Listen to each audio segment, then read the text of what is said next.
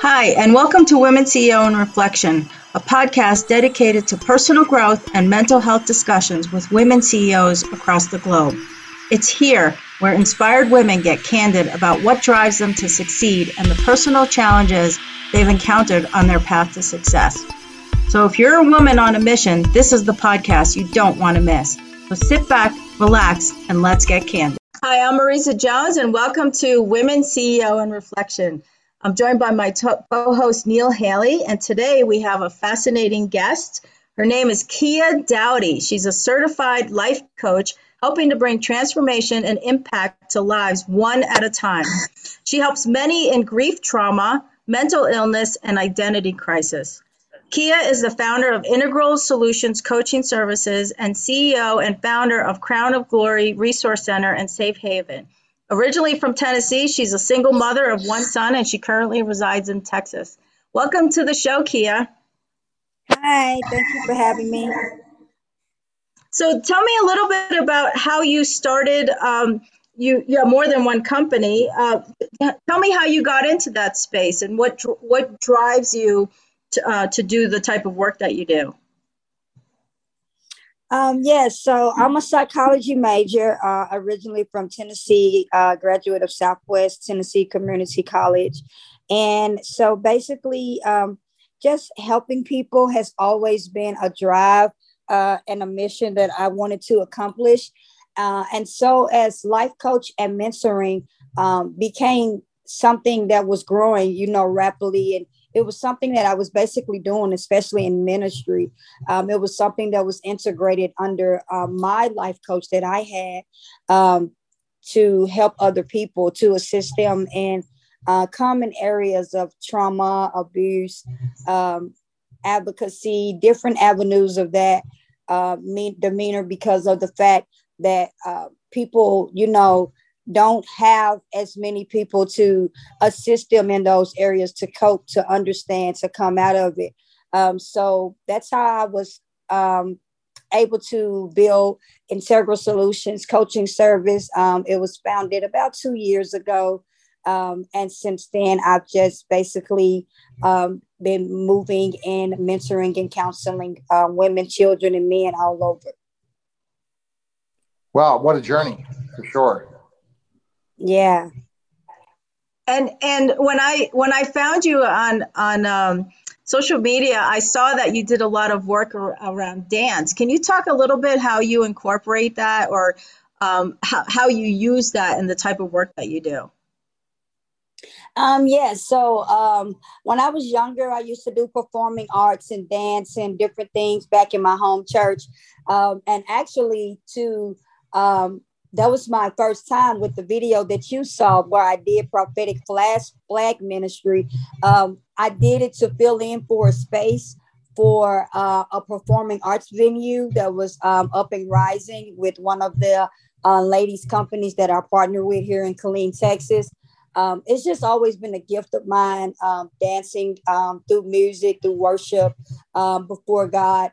So basically, I just took on the responsibility of doing that, basically being led by the Spirit to give back to God in dance and worship.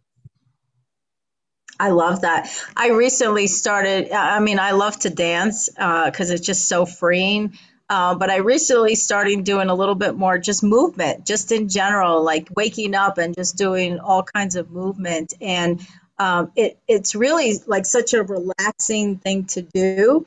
And we don't do it often enough. We're so rigid in our life, every day, and getting up and sitting in front of computers, and everything we do is just kind of so straight and narrow. And so the movement part is so important for our mental health. Yes. To get into. So tell me a little bit about what do you do besides dance and movement? What do you do to maintain good mental health? I do a lot of reading and meditation, being before God, just being, I go to the lake. I like being by the water. It's very soothing and freeing and calming as well. I was walking a lot, but my schedule has kind of been tight. I use walking as a form of release as well, to walk and listen to worship and meditate. But mostly, a lot that I do is reading and going to the lake and just having free time in solitude and quietness. And what are some of the what would you say some of the challenges are in the type of work that you do? Basically, people being in cycles, people being in bondage and not wanting to come out of agreement with the things that they have been taught, learn behaviors, patterns, different cycles and methods of poor characteristics and things like that. So sometimes it takes stages, just depending on the I would say the conception or the trauma, how deeply enrooted or embedded that it is. So sometimes it takes breaking away and breaking down things and going through stages of tearing down those strongholds and those cycles within people, that they may be free mentally, emotionally, physically. A lot of people are in a place of age, but they're not free emotionally. They're still bound, like by 12-year-old childhood trauma, or things that they've been taught and learned behaviors from adolescent and youth and young adult age. So a lot of barriers have to be broken to bring the full transition and transformation of what they need in their life that leads to freedom. How difficult is it to break barriers, especially when someone's gone through certain trauma, they've grown up learning this specific habit? It's very tough on the people around them, and they really can't break it. Do you think there's a possibility? What is your thoughts? Yes, there's definitely a possibility. It takes work. It takes finding the root cause. It takes knowing, taking accountability. It takes wanting to break out of it and finding the avenues and the ways to maneuver out of it. Like I said, just in part, sometimes it's 2, 3 other things that has led to this, or it's a learned behavior, or it's a common trait. It's genetic, it's generational. So in these things, we have to, go for the root cause to be able to tear down the stronghold or the heredity of what they are enduring or encountering, to be able to build them up into a place of stability, of functioning in a more healthier lifestyle. Yeah, because a lot of them, like you said, they're operating from when they're 5 or 12, and they're making decisions based on that, and they don't even realize it. And I was guilty of that too, right? I was in my 40s and realizing that all the decisions and all my behaviors and patterns up until that point was literally based on that 5-year-old little child who was being abused, right, when she was younger. And I thought, wow, that was such an awakening moment for me. And now I like you, I help my clients kind of get through that. And once they're aware of it, and you probably find the same, once they're aware that that's where they're coming from, right, from how they operate, I think it opens up that kind of that way of changing the way they think, so that they can start on their healing journey. Yeah, it definitely has to change everything about them, their thinking pattern, their behavior pattern, the way they operate, the way they move. It's just, like I said, breaking it down stage by stage and building back up. And so a lot of people think that counseling and coaching is just, oh, we're going to do 1 or 2 sessions. We're going to do no. Sometimes it takes years. Sometimes it takes months. Sometimes people, catch on or have held the trauma longer than others, or even shorter than others. Some people go through marriage failures because of the things that's been rooted in them from childhood, of things that they learned, or even things that they didn't learn, to keep themselves able to cope with people. They don't have social skills. They don't have people skills. So it's a lot of different things that you have to identify to be able to resolve the issues that are occurring within that person. And for some of your clients, you probably, like, I know for me, there were many years from probably around high school until my 40s that I lost my faith because of the abuse and the trauma that I had experienced as a child, and it took me a while to regain that faith, and now I rely on that for my mental health. When you come across a client who has lost their faith, how do you help them find that? Because you do a lot of ministry work. How do you combine the two to give that support to your clients? Yeah, so it takes a lot of prayer. It takes helping them to understand the word. I do an action plan with all of my clients, and I definitely incorporate the word of God. Because it is like a two-edged sword. It cuts away, it teaches, it equips, it builds. So in that, I even, I host Bible studies. I do whatever I need to do to give them help and assistance with having a greater understanding of how to apply the word to their life, that they may gain hope again and have faith. And like me, I have went through a lot of things with the people that I deal with. I see myself in them. I've went through 15 years of living in a world of trauma and abuse and identity crisis and all of the things that, I encounter and deal with on a daily basis. So it's more so off experience as well, and coming into the knowing of myself and identity in Christ, and letting them know that that is where you have to start. You have to start by belief in who you are in God, and not what people have told you, not what man has tried to make you be, or what society has named you, for the social normal of what you have adapted to. All of those things have to be broke away, that you may be fully enriched, by the light and the word of God, to live fluently in who God has called you to be.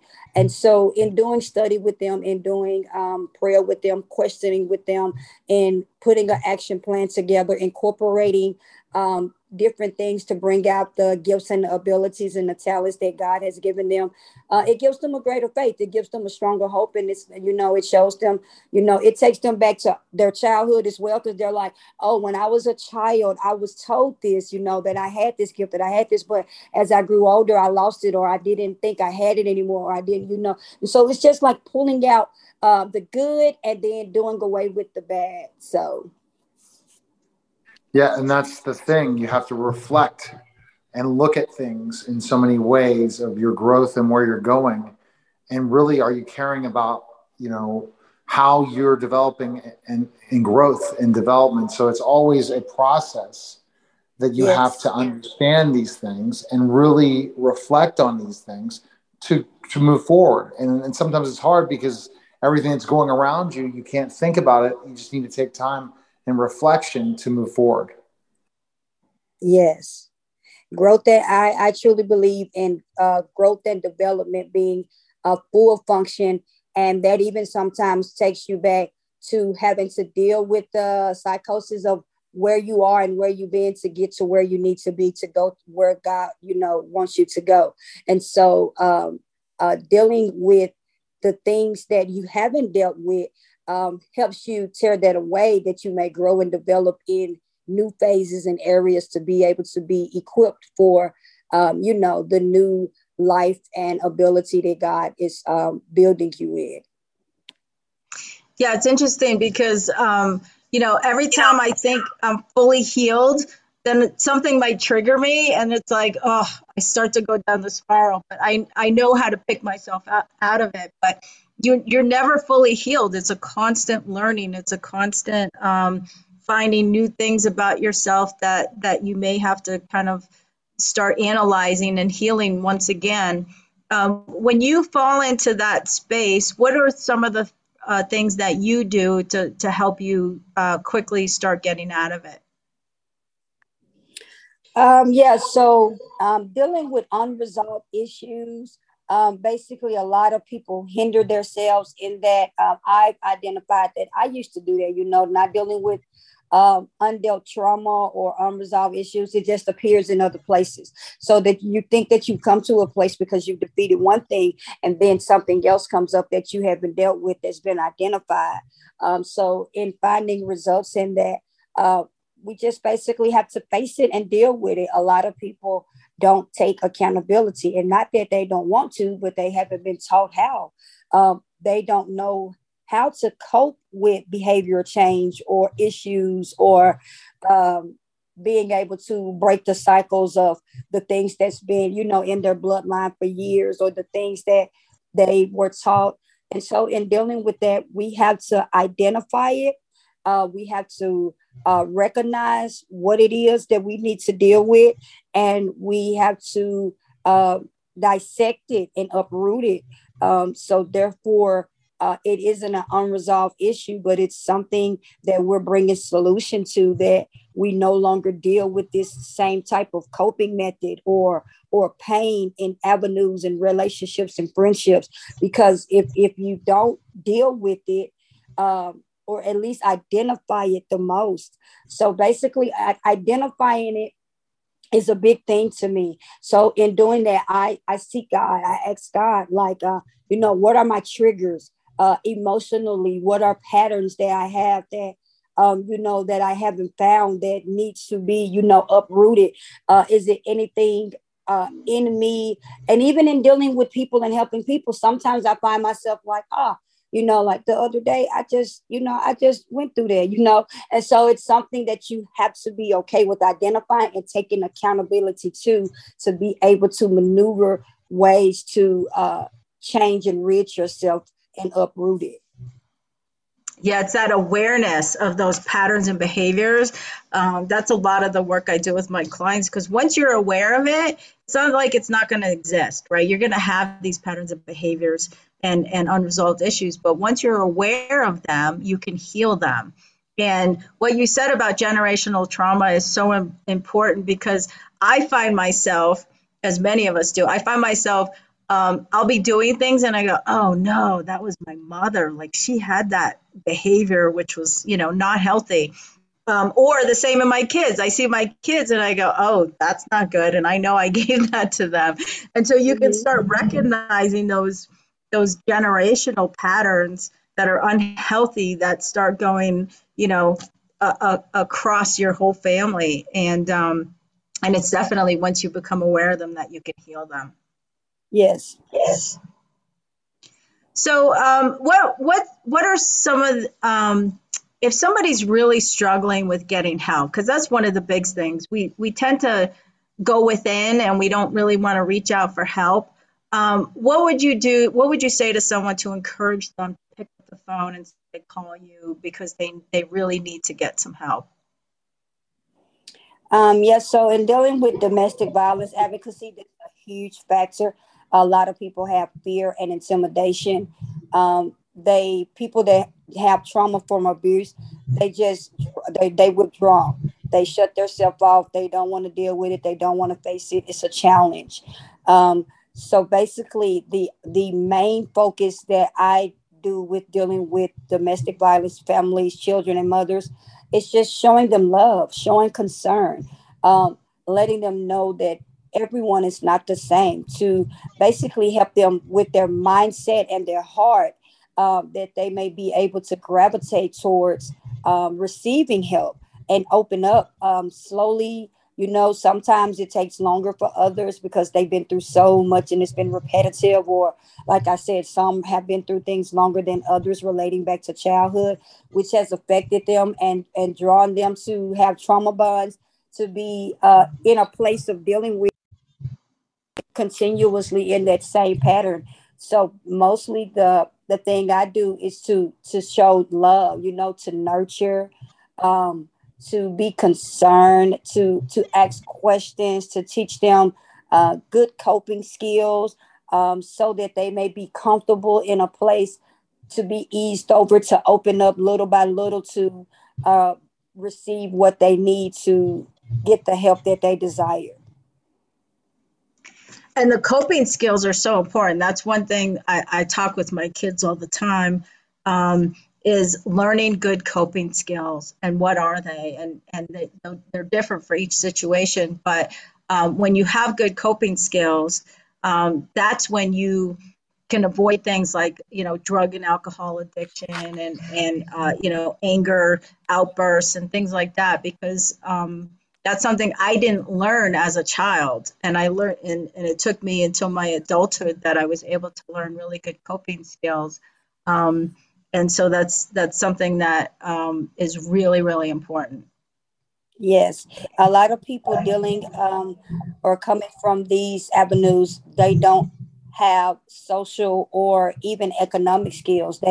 Some don't know how to read, they don't know how to do applications, they don't know how to fend for themselves. They're not strong in certain areas. They're very weak and timid because of all of the abuse and the trauma and the manipulation that have been placed on them.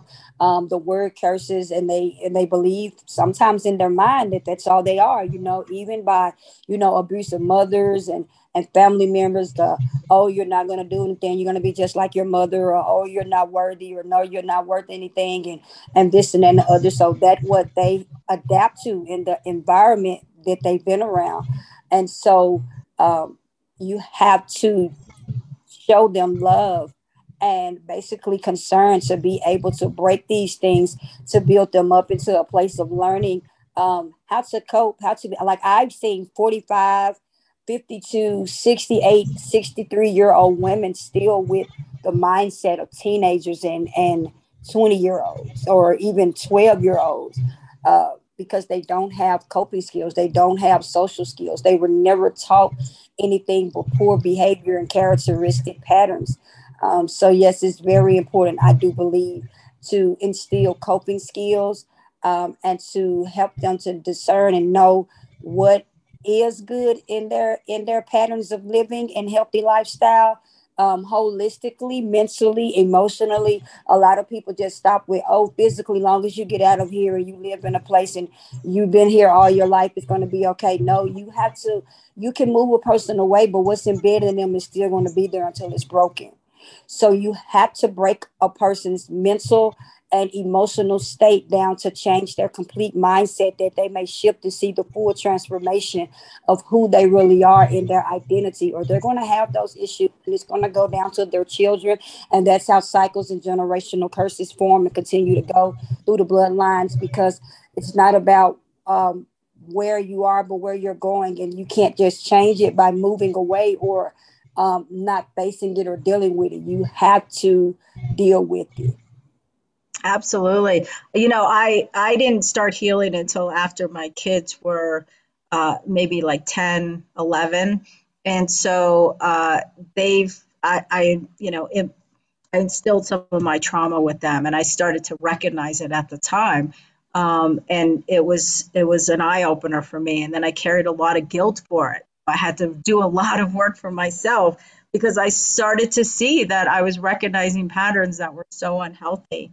And we have to break the cycle. We have to help each other out and make sure that we get that support and love. And until I started healing, I started to recognize that I felt like a prisoner in my own mind because of the abuse and the trauma. Like everything I did was so against me. And because of everything that I was doing, I made bad decisions because of it. I acted, like a bully because of it. And so your mindset, like you said, is so important that we have to help people who've been through this to really change their mindset so that they can start moving forward. Yes, that's true, because they hold up a gate, they become dominant, they become aggressive, they become angry, they become bitter. All of those illegal emotions, which begin to function and bring the traits and poor characteristics of what they're harboring. So, you have to deal with the heart within and deal with the mind, that they may shift fully and rid themselves of all of those things that are not healthy, and set boundaries. A lot of people, they don't set boundaries. They just feel like being ran over is okay. I've actually had people to tell me that being ran over is okay, or being ran by somebody or someone having control is okay. And it's not okay. So it's definitely a mindset. and definitely things that trigger those types of behaviors because of, like I said, learned patterns and things that's been instilled and rooted in them that has to be broken away. So it's just like chastening and taking a little knife and just nipping and cutting and continually doing surgery until you are able to stitch that complete wound up and be able to see the healing, take a full process. Yeah, because you don't realize that healing is possible. I had accepted my mindset that it was just who I was until I realized, wow, I really can find, I can find joy and I can heal myself. And it's a completely different outlook once you've done and started doing the work. So that's really important. Well, thank Yes. you, Kia. We are out of time. Where can people find you? All right, you can find me on Instagram. It is Coach Kia Dowdy, and on Facebook it is Kia KIA Dowdy. Also, Integral Solutions Coaching Service is also posted as a business page on Facebook. So if you want to find me there, you can find me there as well. Terrific. Thank you. We'll put all the links in the comments. So thank you, Kia. It's been really great having you on the show. Thank you so much. Thank you so much for having me. Thank you for listening to Women CEO in Reflection. To reach out to one of our guests, their contact is in the description of the show.